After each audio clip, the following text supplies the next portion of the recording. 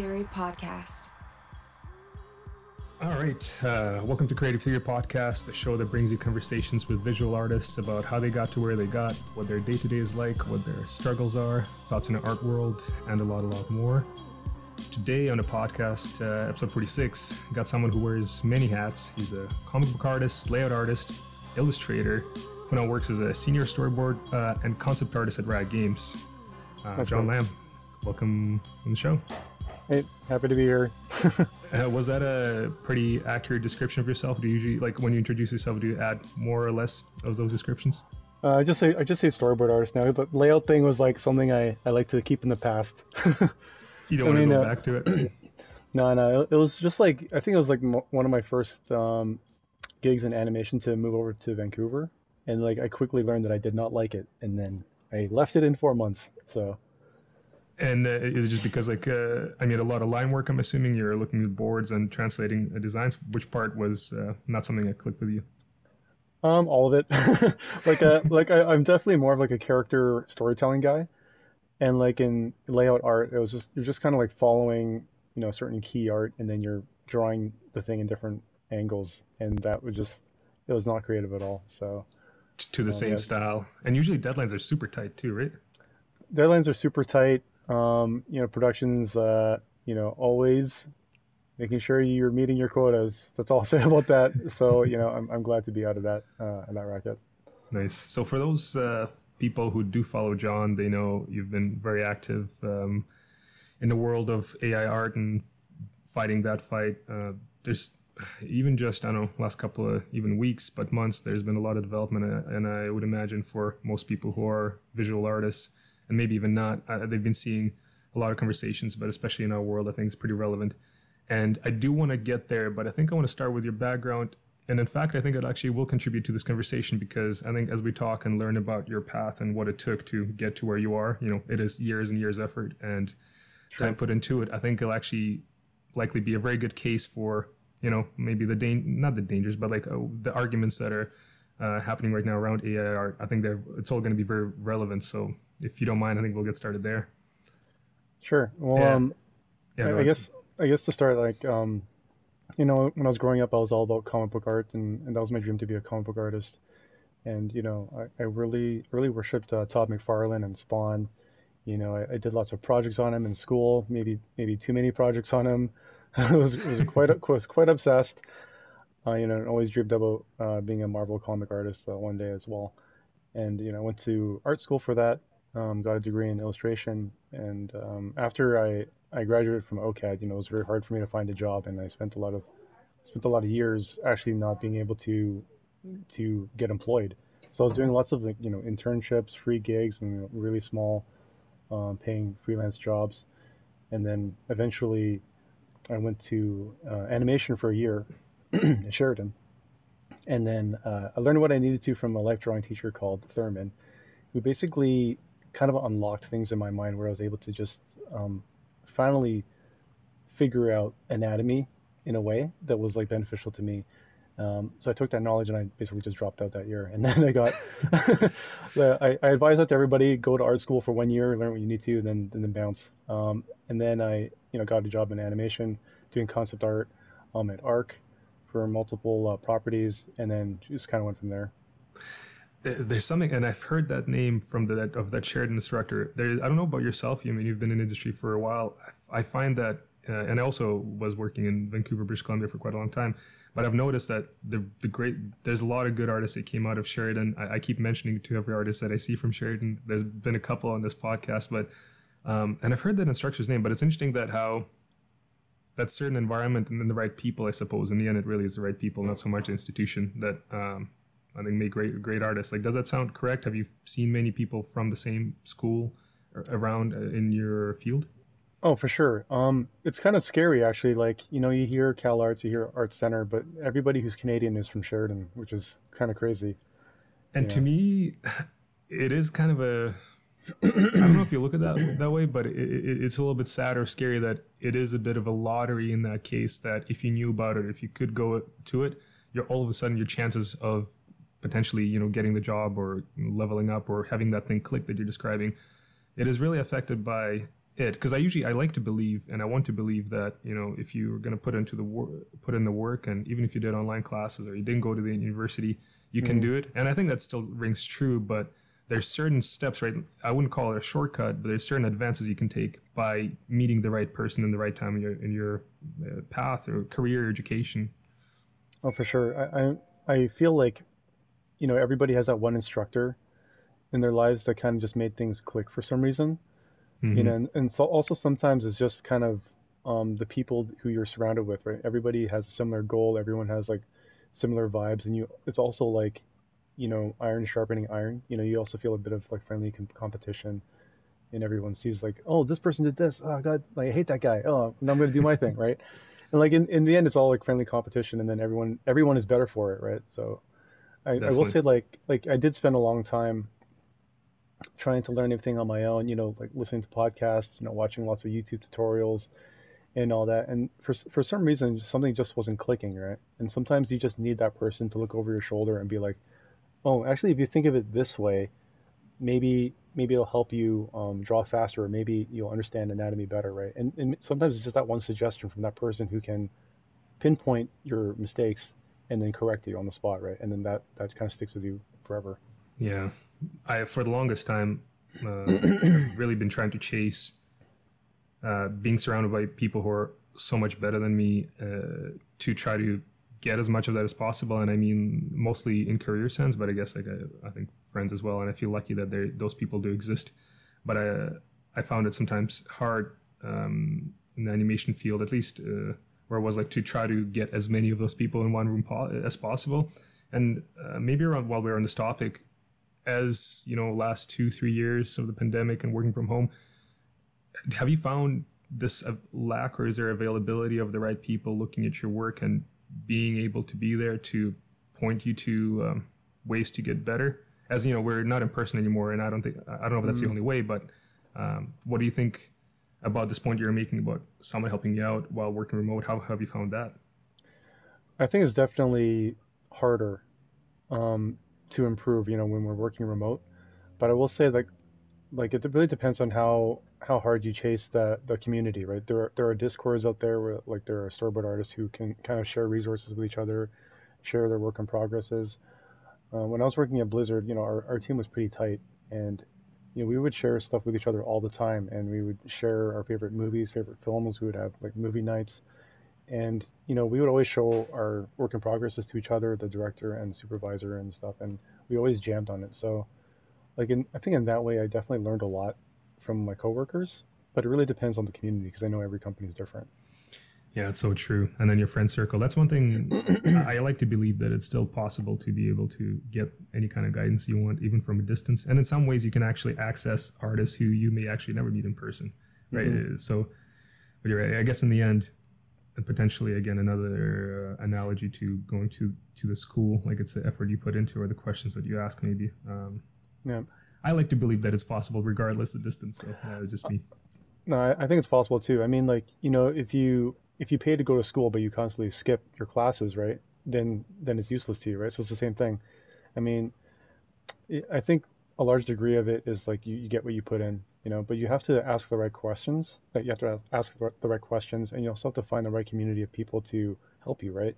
You don't want to be surrounded by people who, you know, constantly look up to you and like, you know, they can't offer you critiques, only you offer them critiques, right? Then that's a one-way relationship, right? You want to be in a community where you guys can offer each other tips and help each other grow.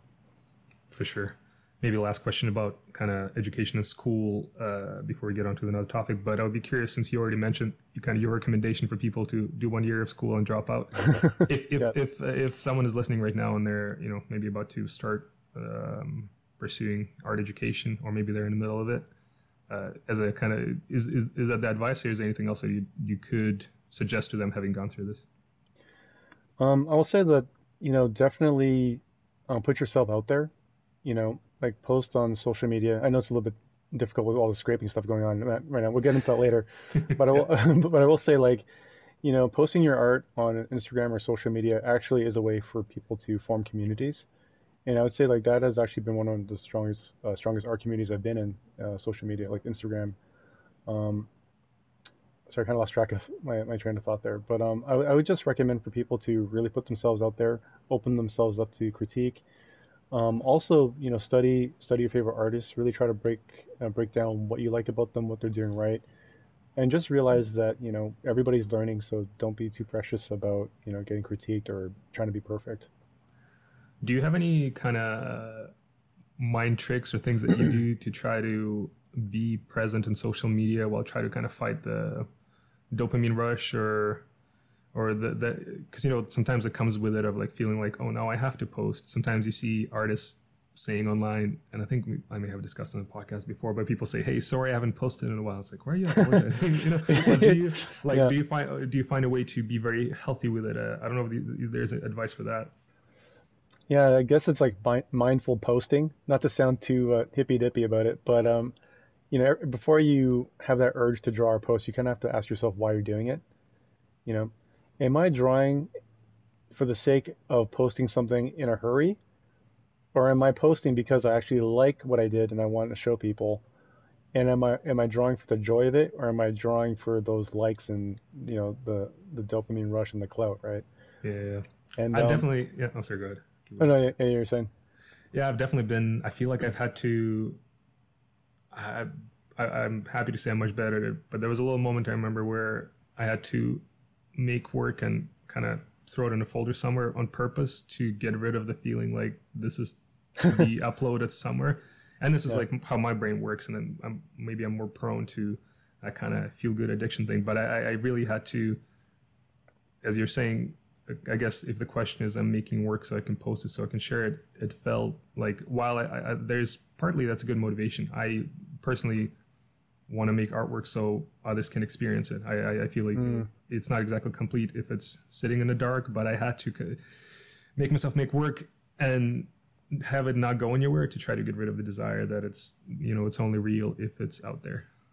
That's true, and that is also true. I will say it is only real when it's out there, because I mean you can have the greatest piece on the planet, right? But if you don't share it, then it doesn't exist, and you can't get all the benefits from it, like either connections or some pats on the back, which we all need. All artists crave this. Yeah, yeah. I myself am totally guilty of this. And I will say, like, you have to look at the big picture, right? And the big picture is we're all on social media to build community, and we're also all on social media to be visible, right? And being visible means, an easier time being employed, right? Mm-hmm. So, like, let's say like the Inktober thing, right? Like, I Mm-hmm. was totally, I was totally on the Inktober hype train, and there was a time, I think 2018 or yeah, 2018 or 17, where I was like, okay, this year I'm gonna finally do it, right? And like I didn't hit every day, but I busted my ass and I probably hit like every 2 days. Um, and it changed my career actually. Oh well. Like, yeah, it's crazy. And like, there were some days where I didn't want to do it, but I kind of forced myself. And some days where I forced myself to do it, I actually came up with some of the best pieces for some reason. I don't know what it was. Like, I think when you're tired and you're kind of not thinking too hard about it, you kind of just let loose and just let it rip. And Yeah. and I will say sometimes it's good to just let it rip, and like, if people don't like it, fuck it. If people like it, cool, Yeah. right? Um, Yeah. yeah. So I mean, if the end goal is to get more following, get more visibility, so that you can have a better time finding work out there, then I say go for it too. And if you're serving that bigger picture, then you're meeting your goals. Mm-hmm.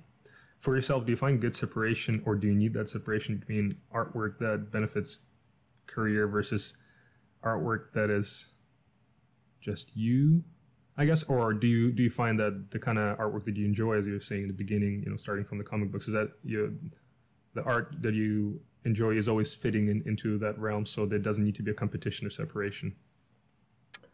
Um, I think I've definitely started gearing more of my personal work towards more of the work I want to get, right? Like, when I was really interested in comics, I posted a lot of comic book pages because I wanted to get more comic work. Mm-hmm. But then now I'm just posting more storyboards because I'm like completely in love with the process and my profession, I guess. And I do want to push those boundaries and learn more about film and whatnot, and start having conversations with other people about film and learn more from them. So like for me, I'm very like purpose driven when I'm drawing. So I Mm-hmm. want to be like, I'm thinking about like what do I want to get out of this? Do I want to learn more? Do I want to build connections? or do I just want to come up with a nice piece and have some compliments and then move on, right? So, I mean, Yeah. there's time for both. Sometimes I might do a nice ink drawing just because I felt like doing inks, and I didn't really care about serving a higher purpose of showing how cool I can storyboard, right? Yeah. So I think there's a place for both, and I think maybe everyone should just explore every curiosity they have, right? Like especially after you start getting your foot in the door and you have the profession set, you can start exploring more and having more fun. Because I know, like, for a lot of beginners, if you're doing background art and then you're doing prop art and then you're doing character art and then you're doing like a 3D model, potential employers will be very confused as to what you want to do, Yeah. and you might end up being employed for something you don't want to do, which is even worse, right? So yeah. I can't remember where that's from, but it's like do the work that you want to work on or something like that. I think there's a Oh, quote somewhere out there that it's as so it seems so redundant, but it's so true. And I think often makes sense maybe that students would focus on the kind of artwork that they think will hire them, and then eventually realize to make the kind of artwork they'll like to do. And I think both are fair. I think, yeah, as you said, first job matters a lot. that's true. Um, to what you just said, maybe it kind of poses a question: if you didn't have to work or make a living, how different would this creative pursuit look like? Um, I think I would still do animatics actually because they are a great proof of concept for short films. Mm, And I'm working my way onto working on a short film. Like I aspire to direct, so that's kind of where I'm heading towards. But I also have a lot of stories that I write with my fiance that we would love to put into graphic novels, and I would just love to just sit down and just do comics, all day long as well. I hope you can make it happen. It's always that's like the most true to heart, so probably is the most interesting kind of work that one can create. I hope that works out. I'm curious. I was looking at your LinkedIn. It seems like on a couple of projects, even right now, it says that you do storyboarding and concept art. So I'm very curious about how that came about and what kind of split do you get, and do you know many other people doing it like that? Um, I don't know too many other people doing this. It's kind of I've kind of fallen into this weird thing where like, I storyboard for cinematics, I storyboard for animation, and I also storyboard to help with game mechanics, and I also do some character designs every now and then.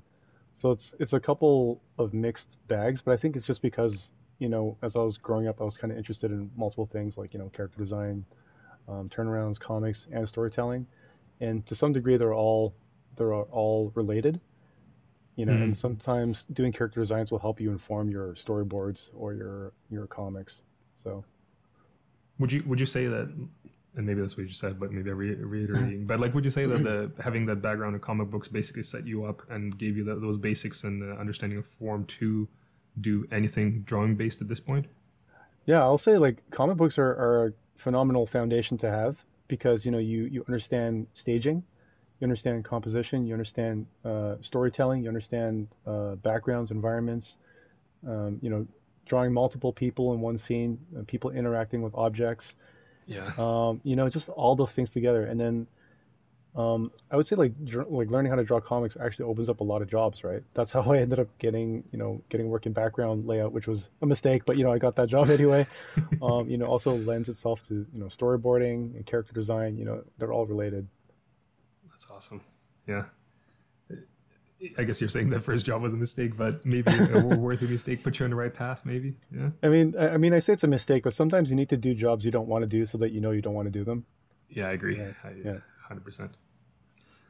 Um, and then another thing I was like that stood out to me is on your, I guess it's resume, but it said you're co-creator and artist of an IP that you worked on at Skybound. Is that something announced and unannounced? Can you talk about that? I'm just curious about how that came about and what that experience was, because everyone dreams about creating an IP and making it happen. Sure. Yeah, I can talk about this. I actually haven't talked about this officially yet, but basically, it was a comic that me and my fiance made called Super Punchy Girl. Hmm. And at the time when we pitched it to Skybound, we actually got greenlit for it.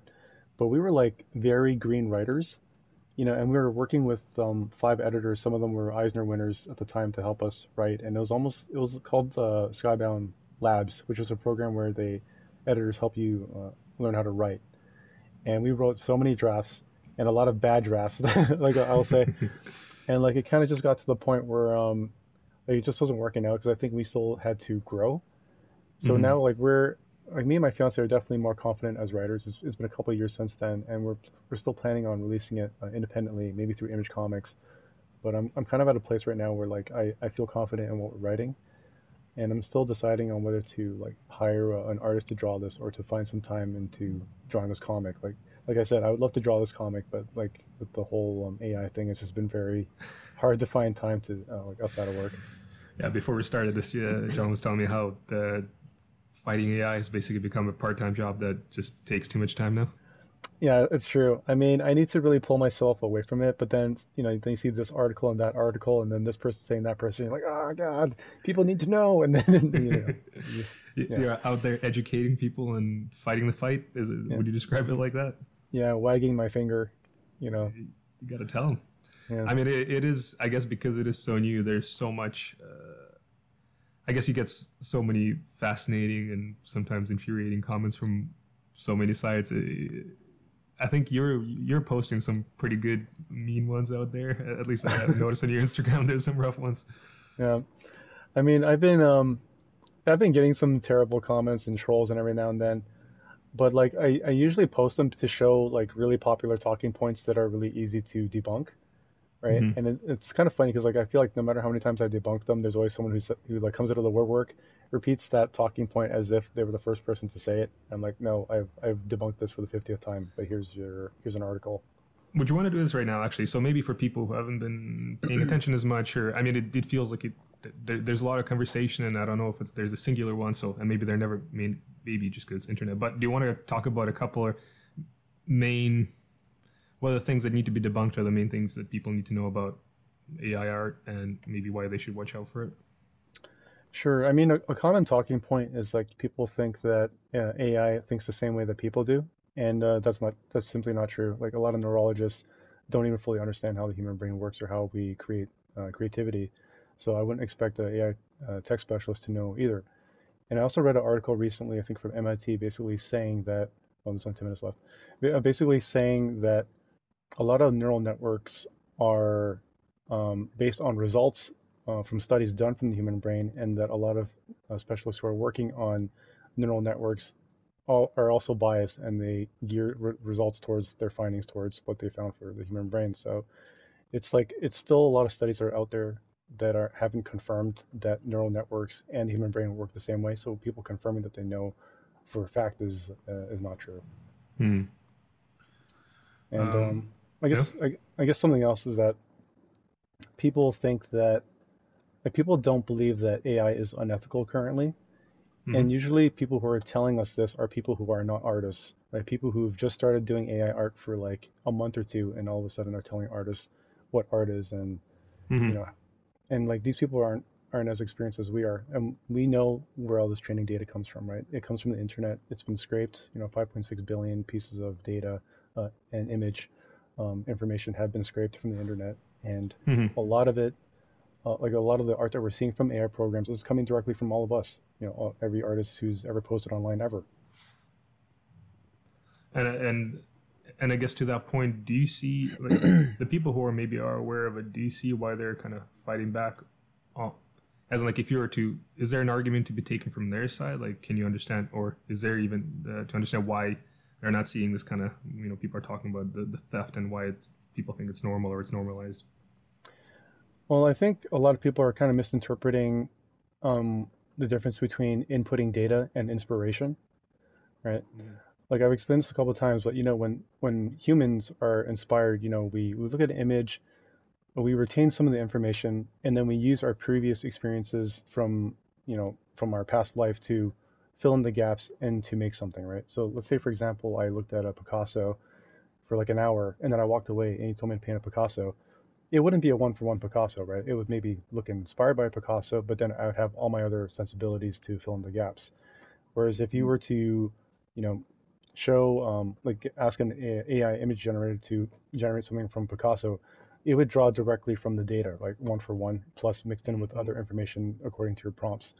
And like I've read some statements coming from AI tech specialists on Discord, basically saying that sometimes the generative output isn't an output that's inspired by the input. It is it is literally the input, but just denoised and then renoised into a different configuration. But it is still data that was inputted into it. And I think you've posted a couple of examples where it's exactly like that. You can kind of tell it's a 1-to-1 or mirrored flip. Or for anyone curious, I think you can see. And those are, I suppose, they become blatant examples of what actually is happening. Maybe on everything else, maybe on smaller scale and more diffused. But that is an interesting one. Yeah, I mean, and what's also interesting is that there's also AI technology that's being built to combat AI art, right? So it's like using AI to fight AI. where these technologies are basically developed to break down generatives to track down the source data. Mm-hmm. So yeah. It's like reverse image Google search, but for AI, which is also being developed. The crazy online AI battle is about to ensue, or already has. I guess it maybe kind of at the same time we're seeing the writing AI is happening, and then there's like AI created to find out if it's been written through AI. Yeah, like that. I forgot where this kid was from. I think was he from MIT or something? I'm not sure, but it was he was a kid who I think was probably getting tired of seeing his classmates submit, Chat GPT essays, and he was like, you know what, I'm going to stop this right now. I'm glad there's people who are that smart that can just if they will it, they make it happen. Oh yeah, for sure, amazing. Man. This is what happens when you have tech specialists who are also concerned about ethics, right? Yeah. I'm very thankful for those people. ArtStation recently sent an email where it feels like, an email from a month ago looked quite different from what they're doing now. Yes. So as we're discussing, AI art and ArtStation being, at a certain point after, I guess, CG Society, I can't remember, after a couple of websites, they've become the one, they kind of become the main space. I feel like maybe after DeviantArt, I'm not sure the presence about it. CG Hub went down. Yeah, CG Hub, that's right. So they became the main presence. They made one of the bigger platforms online for digital artists, especially artists in the entertainment industry. And maybe we can chat about this as well. I don't know if you want to catch people up, because I know you're pretty active. You're paying attention to how their first response and what happened since. I don't know if you want to talk about that as well. I can't remember their first TOS. There's been so much information since then, but I just know that they were using some kind of no AI tag, which didn't work to help, quote unquote, protect artists.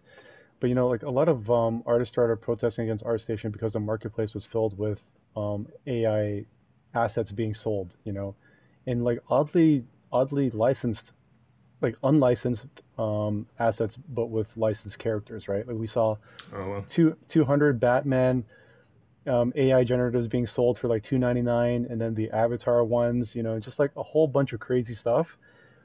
And all of us were like, alerting ArtStation, being like, basically, you guys have a lot of bootleg assets being sold on your marketplace. You need to stop this. What's your stance on AI?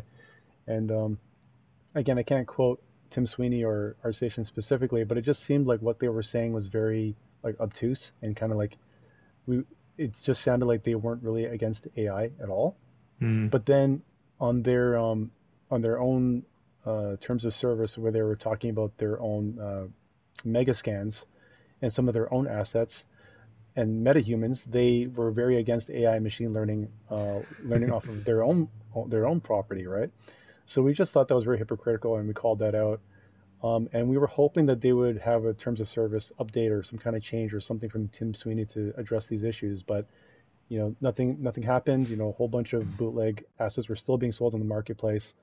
But then a couple days ago, after the lawsuit was announced from the Joseph Saveri law firm, with the defendants Midjourney, Stability AI, and DeviantArt, after that got announced, I saw that Tim Sweeney actually retweeted my tweet.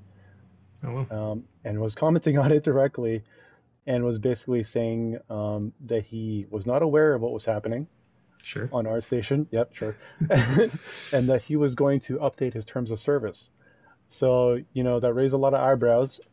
Call it what you will. And now here we are with this updated terms of service here, where he's basically saying no to AI and no to generative assets being sold on the marketplace. Yeah, right. I guess for those, if you are subscribed, or if you have an account, I mean, I have the thing in front of me, but it's says, we've updated our terms of service to make clear that scraping and reselling or redistributing content is not permitted, and to clarify the prohibition against the use of no AI content with generative AI programs. And then it says, let's see, we have also committed not to use or license any third party to use any ArtStation content for the purpose of training generative AI programs. And that's been from the start. I think one of the big things people are asking for is that this is free money for anyone out there who's going to use AI, right? Like this is free content to scrape from. And actually, yeah, doesn't make you feel like the fact that you're seeing this response and everything else, and maybe it's kind of the cynic in me, but it's basically unless someone's money is affected, they're not going to do anything about it. And now,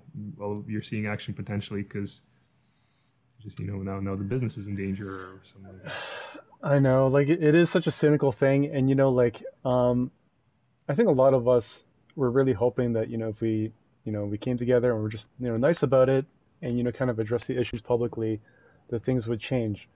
And they didn't, and nobody was listening to us, and a lot of people were gaslighting us, and especially on LinkedIn. LinkedIn is terrible for this.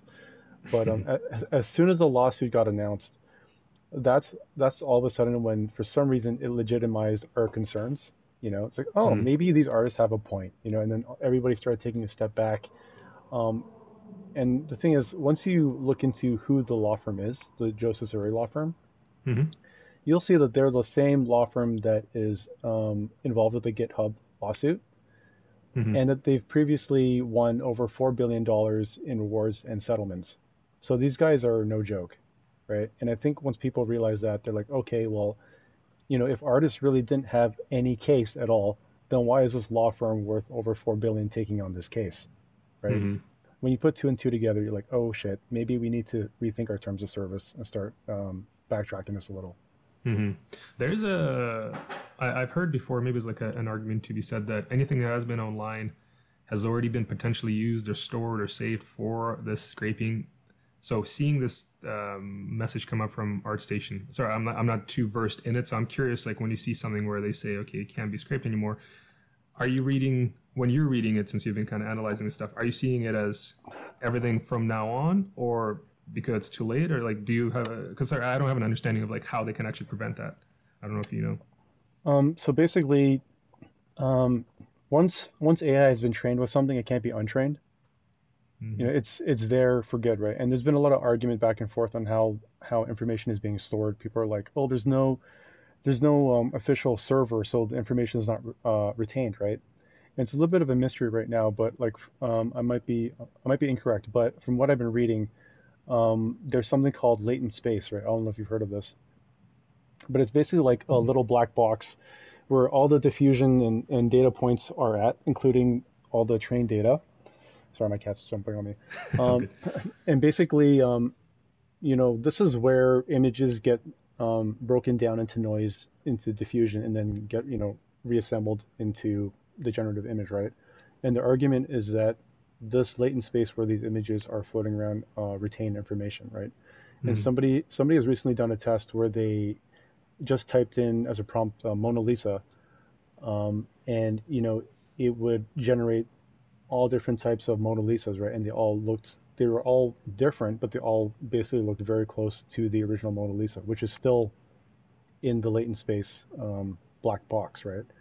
So the thing is, there's no way to untrain this information. So even to say that you take off artist's name out of the AI generation programs, like you take out Greg Rukowski's name, it doesn't matter because it's already been trained on it. So you have to reset the data sets or reset and start over again with ethical data, being like public domain images, stock-free images, royalty-free images, or images where artists have opted their own art by choice and consent.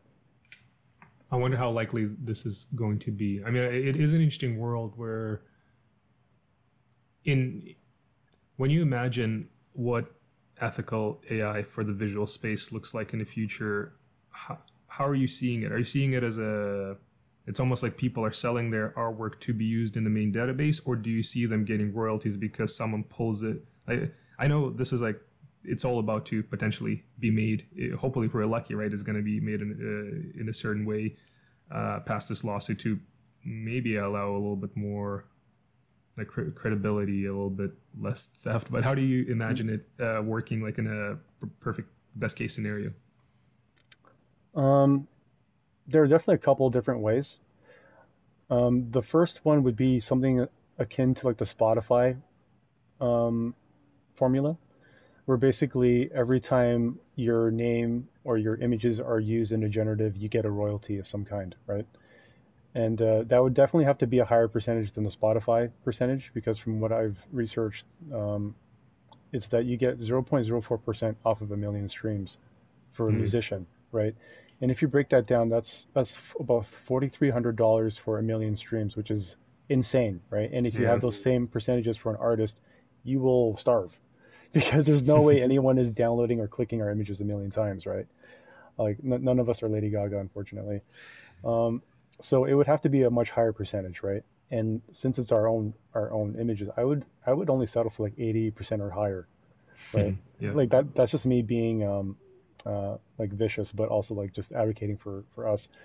And the other model would be companies allowing people to opt in their own art to train off of to create like generatives, variations of an asset, right? Hmm. Like let's say if you wanted to create 30 different types of a special potion, a blizzard style potion, right, off of like Ilia's style, right? Yeah. Then you would like draw a couple of those, paint them, and then maybe you type in, oh, like I want like a poison variation, I want like a mystical, a dark magic variation, right? And that would be your own art that's trained. So that might be more ethical, right? Mm. And the other ones are, I can definitely see people like selling their body of work almost as like stock. Like maybe you sell a package of your stuff for like $20,000 to a company, and then they give you a percentage off of that, but they also give you an upfront, right? Mm. But I think I think we're gonna have to really be united on this as a community and figure out what ethical art looks like to us, right? Because for someone, their version of being ethical would be to sell their art for $20,000, and then to let the company run amok with their art in perpetuity, right? Whereas Hmm. they would kind of screw everybody else over. So we need to get together and decide what is ethical for the community, not just the individual. And would you say, like, when you think of kind of potential dangers here, are you seeing like the erasing of careers, lack of careers? Like, what if you were to frame like what people should like, why they should take it seriously and worry about it? Um, how would you put that? I would say this totally has the potential to eradicate the industry if left unregulated and unchecked, and it also has the potential to destroy a lot of other industries outside of entertainment and art. You know, it can destroy chefs, you know, YouTube content makers. It can destroy lawyers, writers, reporters, right? And we already started seeing the potential of, you know, deep fakes. You know, the last thing we want is this technology getting into the political realm and start spreading like false propaganda and start influencing elections based on the propaganda. And the last thing we also want to see is journalism and articles being released that have a bias, right? Mm. Like obviously every article we read is biased right now, but all data collected from the internet is all based on human bias, right? Like if we looked at this program that got released called Lensa, you've probably heard of it, right? Actually, It's haven't. Actually, no. Maybe I might. Yeah, go ahead. Sorry. so basically it's this program that turns your picture, like your profile pictures, into like art version, Oh yeah, art yeah. Yeah. stylized version of your profile picture, right? It's been found that people have been, especially women, have started getting images back of them with, you know, large breasts or sexualized in some way, even though they just inputted their faces, right? Mm-hmm. And all of this data, all of these generative information is coming from the Lion 5B database, which is where Stable Diffusion is drawing their data from, right? And since it's collecting straight from the internet without curation, it also inherits the bias of people who post on the internet, right? Mm-hmm. So, like, just say, for example, you type in the word Asian, you Mm-hmm. wouldn't get, you know, just like a person like me or like an Asian person walking down the street. You would get lots of um, like pornography, Mm-hmm. like Japanese pornography, because that is the bias of the internet, and that is what it spits out when you use programs that are monetizing off of this information that's uncurated. Because I don't know if you're aware, but this information was only it was designed to be for research only. Hmm. Stability AI got $101 million in seed funding to develop this as a research project, but then through questionable methods of data laundering, it got out there, got commercialized, and now we're seeing people generating images that are coming back with very questionable content. There was also an article published by Wired magazine. I can link to you later. Mm-hmm. But this girl, basically, Lensa is not supposed to be able to generate pictures of children, right? It's not supposed to be able to do that. But this woman typed in some prompts and was able to generate like nude child Weird. images, right? And it's also been found like a lot of people have started to create their own child, stuff. Of course, the internet. Why? Yeah, the internet will do what the internet does, but again, this is the danger of monetizing information that has not been curated because it's unfiltered, it's biased, and it's troubling. And I guess like a very accelerated echo chamber, or like millions of echo chambers, like within this, like, and I guess certain like dark spaces. And maybe just to draw, like, to wrap this point up, the connection you make to whether it's like deepfakes or whether you're talking about articles being written, and why you're saying why this kind of fight is important. Is it because you're thinking this will make a stance and make all the other potential like avenues of AI use illegal through that, or are you? Is it going to set up a precedent? I'm just trying to see the connection of using AI art and using images from other people and scraping it versus like articles, for example. Where do you see the connection there, and how that can snowball? I think they're all connected, and I think that unfortunately, art is the first line of defense in this whole argument. If courts don't regulate this kind of technology, it's going to cascade and it's going to affect like everything we just talked about, like news, other industries, journalism and all that. So we need to like regulate.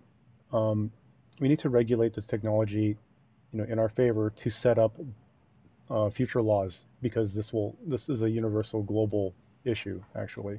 And right now, like a lot of the copyright issues that we're seeing with this. Sorry, I kind of lost my train of thought here. But basically, the program Lensa that kind of blew this whole thing open is kind of making people aware of where this technology is headed if left unregulated. And actually, the more you talk about it, the more scary it gets. And I think it's interesting how it can be very under the radar for an average person. This is why I feel it's so important to talk about this, because it's not just an art problem, and a lot of people who aren't fully educated on this topic just write it off as it's a bunch of artists crying over stolen art, right? Like, yes, we are complaining about stolen art and it is affecting our industry, but it's also going to affect their jobs. And if you listen to the discussion that Proko had on YouTube with another AI specialist, I think his name was Evan. Basically, a lot of AI specialists will drop the word utopia. I don't know if you've heard this term before, but basically they are hoping that AI will automate all of our jobs so that we can go on and just not worry about capitalism and live as free humans in this free society known as a utopia, right? And they also mention UBI, like universal basic income, a lot. Yeah. Right.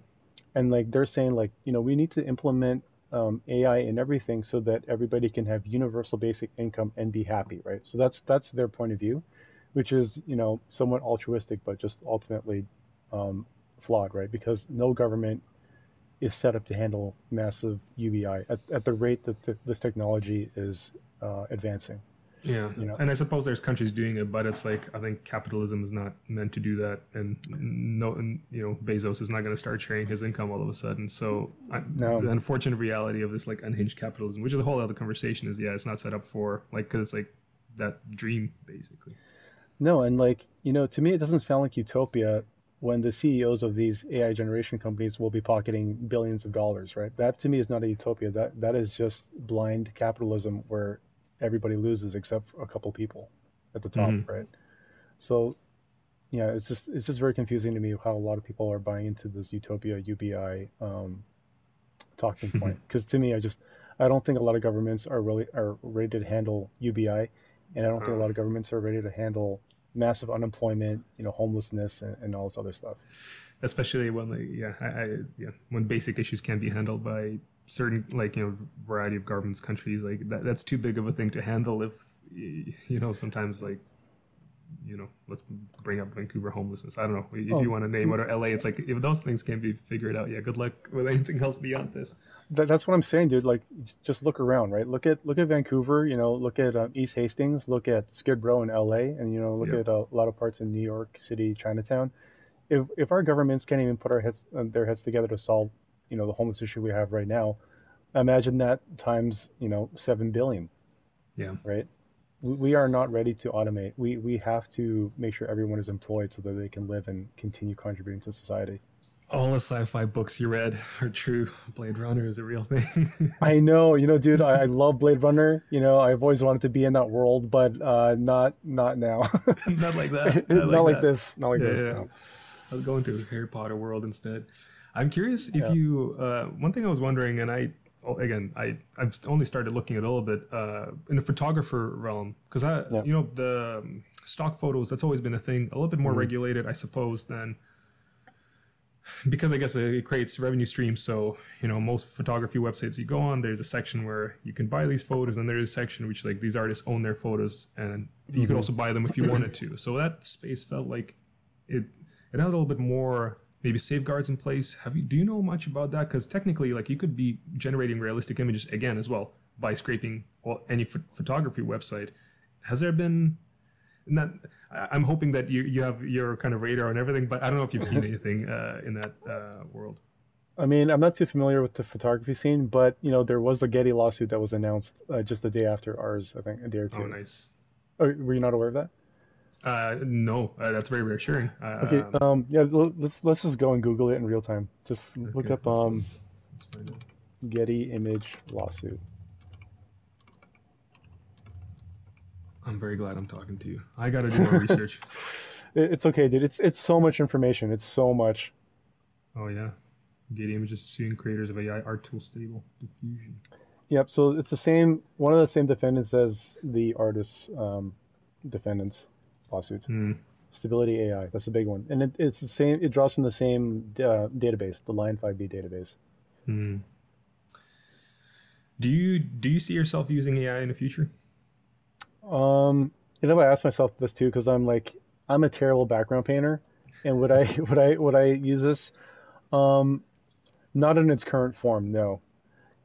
And ethically, I would rather, me personally, I would just hire some friends to paint, because I love working with people, and I love seeing people paint things that draw from their experiences and something that I can't prompt or imagine myself. And also, I just respect craftsmen, and I don't want to rip anybody off. That being said, I know that not everybody is an artist, and other people will want to pay $30 a month to generate 300 images or whatever, and they'll continue to do that unless regulated and checked. And even if it is regulated, someone who has spent years learning how to make artwork, does it defeat the purpose for you or no?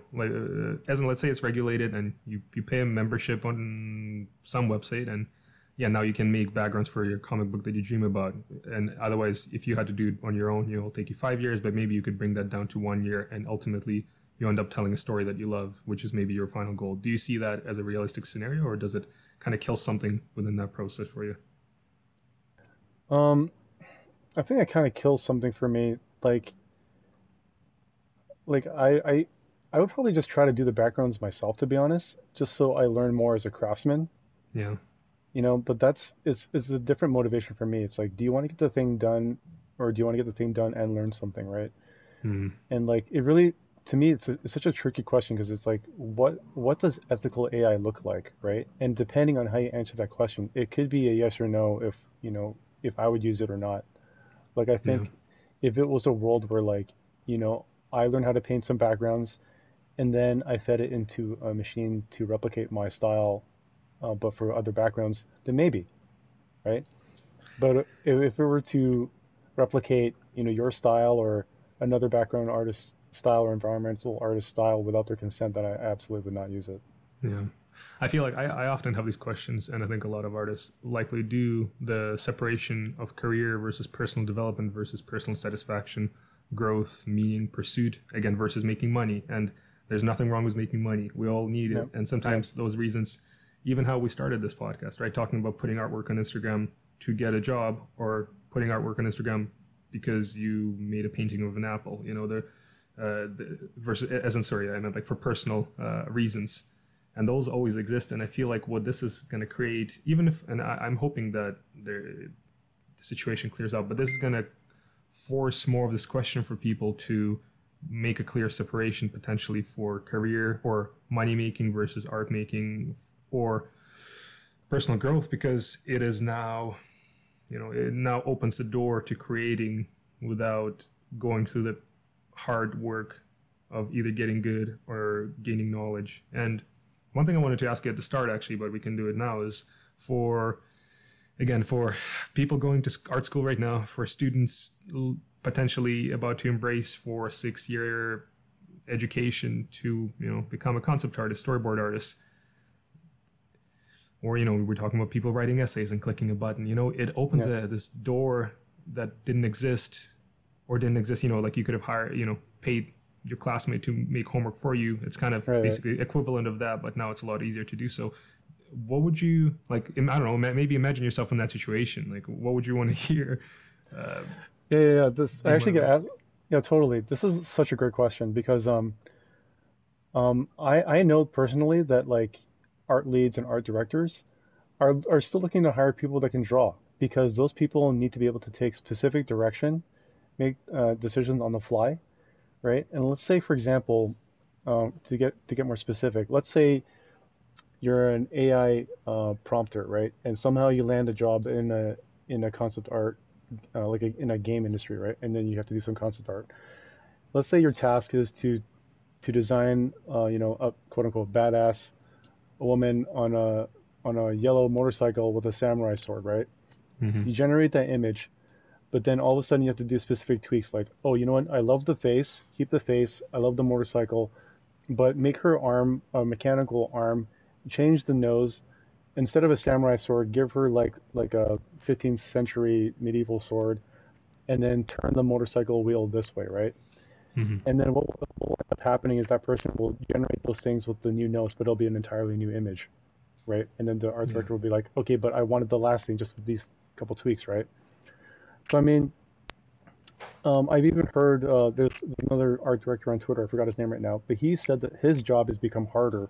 Like art directors' jobs and recruiters' jobs have become harder because they now have to sift through AI portfolios that are useless to them, right? Yeah. Because these people can't handle revisions or original designs on the fly, right? And also they're using images that are copyrighted, right? And just say if we were to do an art book for the game, right? Now you have copyrighted art in your art book, which opens up the company to legal issues, right? Yeah. I will say this though, people have DM'd me who worked for smaller game companies, mobile game companies or indie game companies, and a lot of these guys there, they are using unethical AI to do concept art, right? Because they don't think they're going to be caught. But it doesn't change the fact that the laws are still catching up with the technology, and right now we're having a lot more conversations on what is legal, what's legal, what's not legal, what's ethical, what's not ethical.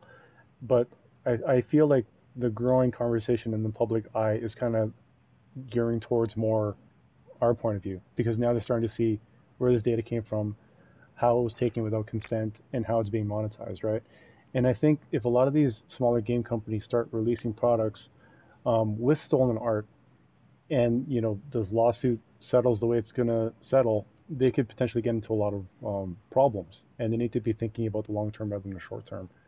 So I will say, like, for a lot of art hopefuls out there, keep doing art, keep doing it because you love it. There's still a place for you in the industry, and art directors and recruiters are actively looking for people who are still skilled and talented. And don't forget, if we are ever in a place where we're implementing AI ethically in the industry, we still need people that can draw, right? Yeah. Because a lot of like AI prompters who are kind of pooping on artists and everything, they don't realize that, if we wanted to, we could pick this up and prompt in no time, right? Yeah, We for can sure. draw, we can do our jobs, and we can do everything they can do, but they can't do what we do, right? So Yeah. let's say like tomorrow, our art directors came in and were like, guys, AI is now ethical. So now we can start implementing AI in our pipelines, right? Mm-hmm. We would still be drawing, but we would also be prompting as well, right? Mm-hmm. And you would have So, to draw. It's like it's what you're saying, and something I was telling my coworkers is that everyone who's worked with the client know that sometimes you're going to turn the head 5%, change the hue 10%, and maybe have one yes, eye needs to be closed a little bit, and then the headphones in your head, are, the minute detail that need to be changed, as you mentioned earlier with your example of like that's something that's not going to go away. It's always going to be there, and you're going to have to be there to make those adjustments. So those jobs exist and will continue to do so. Yeah. of course. Also, layers, layers are still a thing, right? Like, how often do you just like submit like just flatten everything you've ever done, and then not worry about notes, right? Like, no, no. Our artists see. This is what I'm saying. Like, this is like the Dunning Kruger effect, right? People people think art is easy when they don't know anything about art, right? The more Mm, you know about something, the more you know you don't know, yeah. right? It's like if I said I wanted to learn how to skateboard um, today, and I got on a skateboard and maybe I can roll down the sidewalk, I'd be like, oh my god, skateboarding is easy, right? But then, like, if you look at someone like Tony Hawk who did like the 900, he's been skateboarding for what 20, 30 years. He'll tell you it's hard as shit. Yeah. Oh yeah. And actually, one thing I was wondering: do you find because do you find that storyboarding is a little bit safer from all this, even if when it becomes if AI becomes implemented? To me, it feels like because storyboarding is such raw, like it's raw ideas. Sometimes they don't have to be drawn the best way, and like some amazing storyboard artists I know, they just scribble. But the point is not that. The point is to convey, as you're saying, composition, emotion, feel. There's so much, but it's done and often in such a crude way that to me it feels like such a human, like it's a very very human thing to get it right. And so much of it is feeling and pacing, and imagining lenses. Mm-hmm. Uh, Mm-hmm. do you feel like that is always in some ways going to be safe or sacred? Um, I firmly believe that nothing is sacred at this current at this current point, but I will say that I do feel like oh, fuck, I don't want to like jinx myself here, but I feel like storyboarding is a little bit safer, especially if you can draw faster than people can prompt, right? Right? Think about this. Like if you look at the storyboard for what's that movie? Parasite, you know, Mm-hmm. the storyboards are like they're very crude, but the blocking is amazing, right? And the different compositions and the storytelling they have, and like you can draw down people sitting in a certain way faster than someone can be like, okay, five people in a Chinese restaurant inspired by Martin Scorsese with a 55 millimeter lens, and then there's a reverse shot of an over the shoulder Roger Deakins. You know what I mean? By that time, I've already drawn it and moved on to the next frame. So, Yeah. and like like drawing is very specific. It might not look always beautiful, but if you can nail down the idea fast, then it wins, right? Like Mm-hmm. same thing when I was storyboarding in Blizzard. There was a time where I was like very obsessed with like making this thing look amazing, right? And then some of my teammates would just draw something that was more crude but had better composition, and then they would win, right? Yeah. It's best idea wins, and like if rendering an image allows you to sell your idea, then the valid, right? It's valid. Mm-hmm. But Mm-hmm. if what you're selling is composition, lenses, character motivation, or character state of mind with crude drawings, you win. Yeah. So it's all about intent. That's all very good to hear. Yep. Yeah. Storyboarding, everybody, just get into it. I mean, even if you're not going to storyboard, you should get into it if you're a visual artist. I think Oh, for sure. kind Yeah. of what you're describing about comic books is the same thing in storyboards. It forces you to think about that intent. In some ways, it's like just another kind of gym weightlifting for artists, like live drawing is. Mm, It may not hurt to do that. that's a good analogy or metaphor, like Yeah. gym training. Yeah. I think I'm gonna have to wrap this up in a little bit, just because I think we're I think 1 hour I found is usually good size podcast for people to digest. What are you most excited about these days in the art world? What comes to mind? I just love storytelling. I never, not to beat a dead horse, but I love storyboarding. I never get sick of it. There are always new stories to tell. There are always new ways to tell it, and there's always ways to learn more about writing. Writing, directing, and I'm looking forward to the day where I can direct and lead a team and just learn as much from them as they learn from me, hopefully, and just like help guide a team of extraordinary artists to go towards one amazing vision. I'm just excited about community all the time, and to me, art is about the people, and that's what excites me the most. 100%. And it sounds like well, my sense of it, although it's kind of seeing your work and hearing your name pop up, I feel like you must not be too far from achieving that dream. I think a lot of people like your work. Seems like a lot of people trust you, and people who worked with you really like that experience. So I hope you're on the right track. I can't wait to see what that looks like. Me too. I hope I'm on the right track too, man. Like, who knows? I'll let you know in a couple of years. So sounds good. I think I'm gonna have to I'll try to through you. I guess I'm gonna have to keep paying attention to this saga and where the courts are going. I feel like I'm seeing, as you're mentioning at the start, I'm seeing more people, more artists being vocal about it, but also being involved. I hope we can get more resolution for it. And I don't know. I feel like maybe this is something that I would love to even catch up maybe in a couple of months. Maybe it'll be worth doing another episode on this, because I feel like it certainly feels like it's only starting and only developing. Even the fact that like you and I just got this email from ArtStation like less than a day ago, I imagine there's going to be more companies following that lead, especially when it's like ArtStation is owned by Epic, right? And so I'm assuming that's a big turn for that whole entity. For sure. I mean, like this thing is always evolving every day, which is why it's so hard for me to just like focus, because like there's so much new information that's constantly coming out and new viewpoints from different companies. I will say that on the art side of things, Spectrum Fantasy magazine has come out and basically said we're going to support artists. We're not going to do any AI. We're going to stick with real paintings from now on.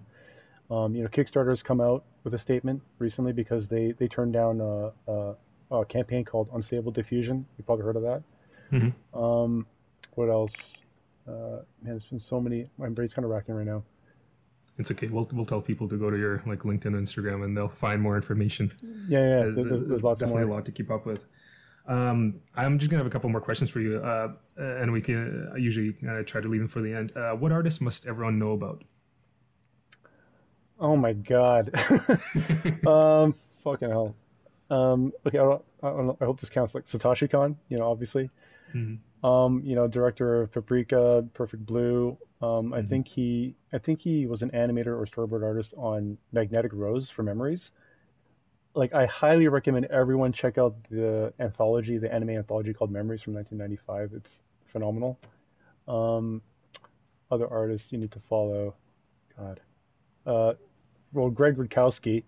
Who's been getting the short end of the stick on this one, but poor guy, poor guy. But dude, his art is phenomenal, freaking phenomenal. I mean, he's iconic. I think his work is iconic. That's why it has been so sought out in the AI prompt land. Yes. Okay. I'll just say, okay, Greg Rutkowski, Sam Yang, Carlo Ortiz, Sarah Anderson, Kelly McCarran. Man, who else? Well, who are some of your favorite artists right now? You had to throw it back at me. Usually, yeah, I understand why that is such a difficult question. I still the graphic sense and the color use and overall compositions of Alberto Mielgo, I think, generally stand out. Every once in a while, I try to make a folder of just like simplify it down to, let's say, 10, 20 artworks that feel like the direction I want to pursue, and I think generally he pops up in there, man. And there's quite a bit. I not very good with names. I'm gonna try to see if I can find. There's an illustrator that I've been really liking recently. Anyways, maybe it may take too long. Although I feel like these names should be on the top of my head, shouldn't they? Yeah, but there's a lot of. I'm trying to figure out. I feel like usually lately, trying to find a way where I can like the exposure to art that I have. I can try to not limit it, but maybe direct it a little bit more so that I know where I'm gonna head. Because I find sometimes it is. After you're seeing so much cool artwork, it's almost like too easy to get lost in the noise of it. Totally, then, dude. Yeah, and then you're like, I don't even know where. Well, out of all the things that I've seen and I love, and I don't know if you have that, but I kind of get distracted by so much cool art and variety that can be taken that it's harder to actually then figure out what you're going to sit down and draw because so many things are enticing. For sure. I mean, like this goes back to the whole inspiration conversation again, right? But it's like you have to like have an idea of where you want your career to go and what kind of projects you want to work on. And you could always draw from a couple artists for inspiration. I use that word inspiration Yeah. to kind of gear your art style to, right? And like I remember like one day I would be like, oh, I really love the way Chris Copeland draws this, but I also really love the way that Ashley Wood draws this, right? And Yeah. then you end up just drawing different styles on different days, and you're like, who am I?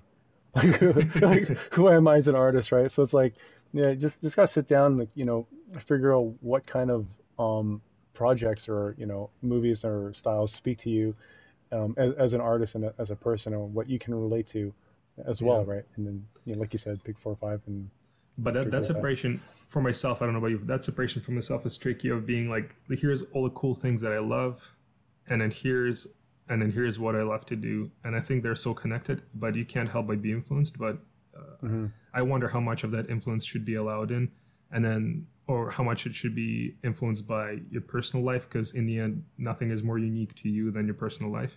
But Hmm. you're not seeing dinosaurs around you every day, so like, No. so what is that supposed to look like? If you're gonna make a painting that's as close and as uniquely to yourself, I mean, maybe it's a painting of your room because nobody else has that room like you do, and you don't see the same way you do. And I'm just curious how to translate that into, okay, here's a skeleton, but how is it that I show it through myself? And I think on the topic of AI and things being replicated and meshed, I think the ability to be unique in your own way is more and more valuable every day. Or, I mean, I think it generally is. You want to try to get good enough and practice and copy and study until you can be yourself, right? I hope that that's for a lot of artists, that's where that path is, because I think that personal taste and reflection and interpretation is what makes your artwork different and unique and appealing compared to another person, right? Oh, for sure. So it's a preamble of like where I want to go with it. The artist I was just mentioning, the illustrator I've really been admiring is Ji-Hoon Lee. I hope I'm saying it correctly. It's a person from South Korea. They've done some artwork for Dota, I think, and a couple other ones, but it's really beautiful. I'll drop a couple of links. I'll try to get some links from our conversation in the chat, but something Sure. about their form and the way they're executing is really awesome. And then a couple more that come to mind right now is Zoer and Matt Velvet. They're I don't think I know them. they're street artists. They do murals and fine art, but they're, Oh well. again, I think maybe I am drawn to more kind of solid shapes and graphic designs represented through like paintings and landscapes. Oh, that's I'll cool. send you some links. They're super. Yeah, I mean, Yeah, please I'm do. impressed every time. Okay, and last question for you: what advice would you have for your younger self before you went to university? So before you went to OCAD. Um, hmm. Don't go to OCAD. I'm Ouch. like joking, but I'm also not. Let's see. Advice For for people who are myself. going to OCAD right now, why you should probably explain. Otherwise, you're going to be pretty sad. Okay. Well, I don't want to get sued for defamation or anything, but I'll just say that before you go to an art school, the most important thing to do um, is to look at employment rates from schools, Mhm. right? And if you talk to people from Sheridan, I would say 90% of them are employable, and 90% of them have been employed to some varying degree. And a lot of my favorite artists on Instagram, I ended up finding out that they were from Sheridan. It was completely like by coincidence, right?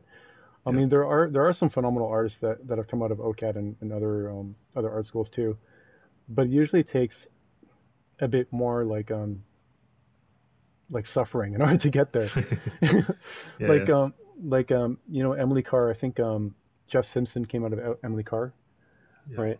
And you just know that he's someone who's just like busted his ass and is just like gone through the ringer to get to the level he has. And like, I guess to some degree, it kind of does matter what school you go to, because you want to be around the right vibe and the right environment that will like prepare you for the kind of pressures and stuff you have to be prepared for. Yeah. So I would say, yeah, just look at success rates. For sure. That's really good advice. Jeff was on a podcast, and I would say, and maybe I've mentioned it before, people who come out of Emily Carr and are able to get a job in the industry, it's not because of Emily Carr. No. It's because, and maybe again, I shouldn't throw so much hate at Emily Carr. It's just like they may educate in various fields really well, but concept art and entertainment field, yet I don't think it's, maybe to a level of Sheridan. And so all that is to say is not to knock the school, but rather to give compliment to the artists who are able to come out of that school and get those jobs. That just means they worked so much harder than likely your average person. That's actually such a great point that I wanted to touch on too, is that, the art school that I went to that will not be named, basically, they were very against comic book art, concept art, storyboarding. They were very against all forms of entertainment art, right? Wow. And at the time they were like very much preaching, a career in editorial illustration, right? Like we're talking about covers for magazines that are defunct.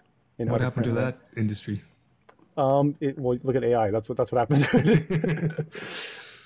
Yeah, I mean, like, you need to be going to okay, here's the advice I would give to myself. Look at statistics for schools, but also ask your instructors if they are still currently in the field, if they are currently still in the industry. And that is so important. You want to be going to a school where the instructors are very busy.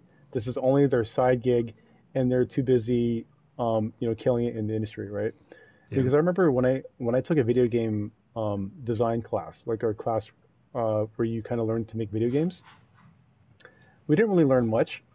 And then on the last day of the class before we all departed, I asked my instructor what game company he worked for. He said he's never been in the game industry, never worked on any games. He had a PhD in English, and he read a book on video games, and that's how he's teaching the course for video game design. Man, that should be illegal. It should be illegal. And like when I found that out, that was the last day of that class, and I already had spent the whole semester designing this game based on things that this guy read out of a book. Wow. Yeah. That is sad, especially knowing that how quickly the industry moves and the amount of changes, but also like the personal experiences that matter for anyone who's worked at any art job. You know that and not to say that things are not useful you get in school, but the direct information and lessons that you discover through working are incredible. Yeah. That's really good. Thanks, man. All good. John, thanks so much for your time. Thanks for doing what you're doing. Thanks for fighting the fight. I'm going to get myself further educated after this. I hope we get to chat about this again, and hopefully one day about more art things and where you're going to take your personal project. I still have a lot of questions about that. I'm curious about your career. You've been at a lot of studios, so there's certainly a lot more to touch upon. So hopefully we'll find the time, but otherwise for now, again, thanks so much. And do you want to let people know how they can find you? Sure. And that being said, feel free to reach out anytime. This has been a lot of fun. Maybe we can grab coffee sometime or whatever. Yeah, dude. Okay, so people can reach me at Instagram, where I blab the most there. It's John Lam Art. Instagram.com/John Lam Art. And LinkedIn, also John Lam Art. So see me there. See me blab on Twitter as well. Same handle. And for people who want to see your artwork, I did find your website, but I think it was an unexpected name. Yes, it's droidbrush.carbonmade.com. That is a mouthful. That's mainly where I just put some stuff for like professional portfolios. It's mainly storyboards and some designs here and there. But yeah, definitely check it out as well. It's worth looking into. For people listening, you should go there. And I'll put it on a link because, man, so you're a great storyboard artist, but your character designs are amazing too. So it's no wonder that you're doing both. So much appeal and really great sense of shape. So for people listening, do check it out. Thanks again to John, and thanks so much for listening. Hopefully more on the topic coming up, and as always, really appreciate you checking this out. Have a good Thanks one. so much. Soon.